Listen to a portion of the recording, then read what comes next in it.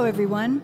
I'm Jensine Bard, and welcome to Testimony, where truth is told, lives are changed, and hope is given.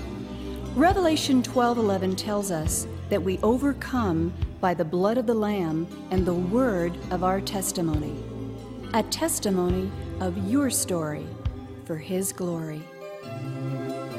Last week, you heard just some of the miracles in American history by internationally acclaimed author and historian William J. Federer on his latest powerfully produced trilogy of DVDs, highlighting some of America's greatest moments and the miracles that made them so. This week, we look forward to exploring even more of what made America the great nation it is today and the faith of its founding fathers. Back with us today for part 2 of our conversation, ladies and gentlemen, always a joy and honor former congressional candidate, author, historian, William J. Federer. Bill, welcome back to Testimony. Well, it's great to be with you. Well, it's great to have you as always.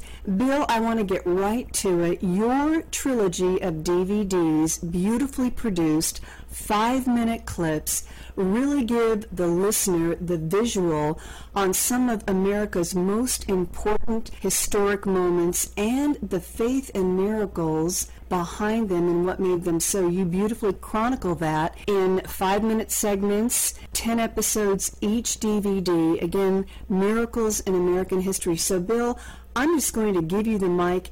Take it away. Tell us about more of these miracles. Well, the War of 1812 is one that is often overlooked, but it was pretty important. The British are fighting Napoleon, and then when he's finally banished to the island of Elba, the British are freed up. And again, they have the most powerful military in the world. So they send a fleet over to Lake Erie. And meanwhile, America has just experienced what's called the Second Great Awakening Revival. And we have preachers and camp meetings and abolitionist societies all starting. Well, the British fleet at Lake Erie, they had just gotten done fighting Napoleon, and the best the Americans do is a young guy, 28 years old, Oliver Hazard Perry. Now, it just so happens that a month or so earlier, James Madison declared a day of prayer to be observed September 9th, 1813. Well, the next day, September 10th of 1813, you have these British ships confronting Oliver Hazard Perry's USS Lawrence and a couple other ships. The British have long-range cannons, and they fire away and splinter Oliver Hazard Perry's flagship to pieces, and everyone expects him to surrender. Instead, this gutsy young guy gets on a rowboat with his men, goes to the second ship, the Niagara, and by this time the wind had sort of changed the battle formation, and he gets on board and he sails directly across the British line. In other words, cutting in front of all of their ships, and he's firing every cannon possible. So just broadside, just firing. By the time he gets to the other side, he had disabled the entire British squadron. Never before had an entire British squadron been disabled at one time. He tells the men on deck, "The prayers of my wife are answered." He writes to the Secretary of the Navy, "It has pleased the Almighty to give the armies of the United States a signal victory over their enemies on this lake. The British squadron, consisting of 2 ships, 2 brigs, 1 schooner, 1 sloop, have this moment surrendered to the force of my command after a sharp conflict."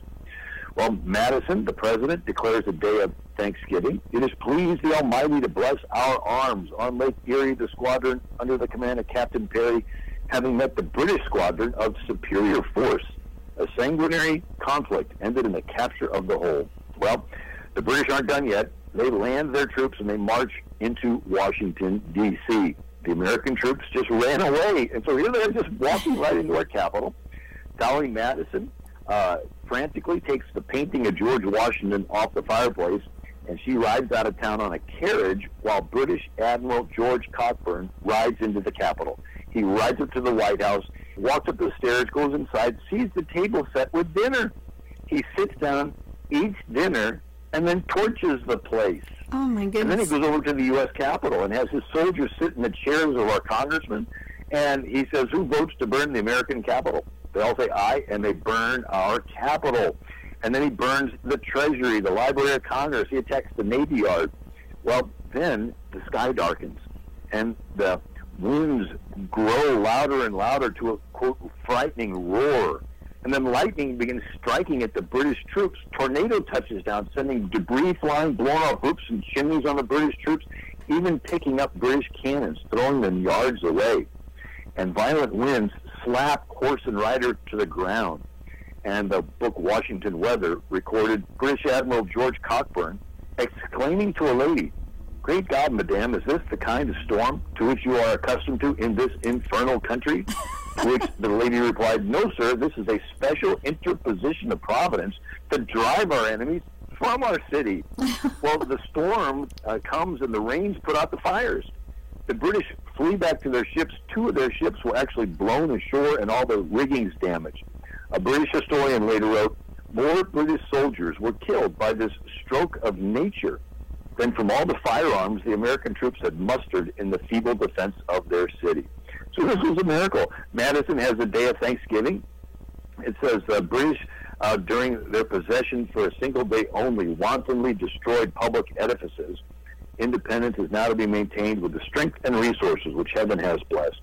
And then he goes on to declare a day of fasting, public humiliation, fasting, and prayer to Almighty God, of confessing their sins and transgressions, strengthening their vows of repentance. Our founders understood God cannot bless sin. So as long as we're clinging to sin, we're not going to be blessed. It's sort of like two magnets that are turned the wrong way. It sort of repels. Right. We have to first repent of our sins and turn that magnet around. Then we can stick, and God's blessings can come back into our lives. The British then go to Baltimore, bombard Fort McHenry, but the flag still waves, and Francis Scott Key writes the Star-Spangled Banner. Of course, the 4th verse says, "And conquer we must when our cause is just, and this be our motto, in God is our trust. And the Star-Spangled Banner and triumph shall wave over the home of the free and the land of the brave." I can't wait till they sing that at the ball games. Miracles in American history. Amen, amen. Ladies and gentlemen, you're listening to historian William J. Federer, his latest DVD trilogy, Miracles in American History. Bill, quick question here. The history books that they're rolling out today in our educational system, in your view, if you happen to know, are they accurate? Well, for the most part, they've embraced revisionism. There's actually a communist tactic called deconstruction, where you separate a people from their past, get them into a neutral where they do not remember where they came from, and then you can brainwash them into the future you have planned for them. Sort of like a cultural gene replacement therapy. It's a sales tactic, actually. If I was a toothpaste salesman, the first thing I would do is say negative things about the toothpaste you are currently using. You're still using that old stuff, don't you know it'll eat the enamel off your teeth? Mm-hmm. Ooh, you're repulsed by it. Now I got you into a neutral. You're sort of open-minded. What are all the toothpaste out there nowadays? Then I can give you my pitch for this brand-new tartar-controlled breath freshener stuff. And so what do? They go into the classrooms and they tell the students negative things about the founders. They took land from Indians, sold people into slavery and chauvinism. Ooh, the students are repulsed by them. Now you got the kids into a neutral. They're sort of open-minded. What are all the belief systems out there nowadays? Then you can give them your pitch for socialism or LGBT or Islam. And so you see, Europe went through this. Europe went from a Judeo-Christian past, right? Mm-hmm. Catholic cathedrals, Protestant Reformation, Jewish neighborhoods. Right. But then Europe went into a secular neutral with the French Revolution. And Napoleon spreading all this French secularism all around. And secularism says, anything goes, bring in whatever you want, free morals, loose sex, LGBT. And now Europe is entering an Islamic future, with Muhammad being the #1 name for newborns in London, Milan, Brussels, in Berlin, in Germany. And so we see that the gay agenda is really just simply a transition phase. It's a creative way to cut ties from the Christian past, but it's quickly co-opted by an aggressive Islamic future. And so we have to understand that unless we know this history, they are working their agenda. As we rediscover the history, one of my favorite quotes is from Arthur Schlesinger Jr., mm-hmm. Pulitzer Prize-winning historian on John F. Kennedy's staff. And he said, history is to the nation what memory is to the individual. Have you ever met an individual who has lost their memory? Maybe they have Alzheimer's. They forgot who they are. They forgot who you are. They can be taken advantage of. Well, guess what? We have national Alzheimer's. Here we are, the freest country the planet has ever seen, and we forgot how we got here. We forgot who we are. We forgot all the sacrifices that were made to give us the freedoms so we can decide what church we want to go to and speak out politically and who we want to marry and where we want to live and what job you want to pursue or what food you want to eat. They don't have these freedoms in Pakistan or Saudi Arabia or in North Korea. They are something that America has. We need to rediscover these great gifts that have been handed down to us. And I imagine that's why you do what you do. You're a historian. Dr. Ben Carson has heralded your work all of America. You're an internationally known speaker, author of over 20 books, as we've mentioned before. You've done your homework, and what a gift to all of America and the body of Christ. You're a man of faith, so you bring faith in our founding fathers into the equation, which basically has been taken out of the equation in corporate America today and in our educational system. You just so beautifully explained. I would really like to know, Bill, your view on how did we get here? Did the church let us down? What happened that we are in such a place right now where at any moment a Hitler-esque individual could rise to power and people would be dumbed down to the place where they would say, yes, I want that? Sure. So the most common form of government is a king, and there's this magnetic gravitational pull that wants to concentrate power like a black hole. And we're really on track for that. I think this last election was a monkey wrench in their works that sort of put that on pause, but it's still lurking in the deep state of people that want to concentrate power.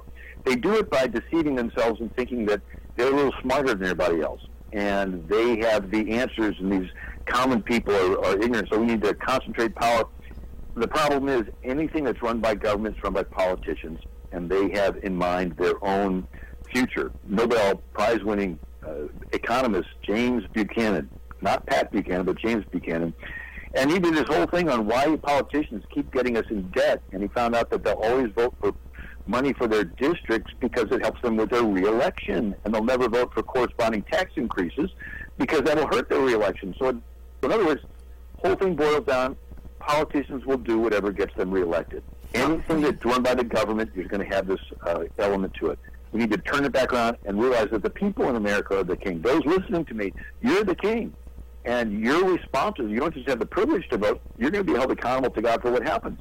Ladies and gentlemen, you have been listening to William J. Federer, author, historian, and radio host of the wildly popular American Minute and weekly television broadcast, His Faith in History. You can learn more about Mr. Federer's work, ministry, and mission by visiting AmericanMinute.com and get his latest DVD trilogy, Miracles in American History, a critical view. In my view, you will be blessed you did. Bill, Mr. Federer, thank you for sharing your incredible gifts of writing, producing, broadcasting, and chronicling American history as God intended.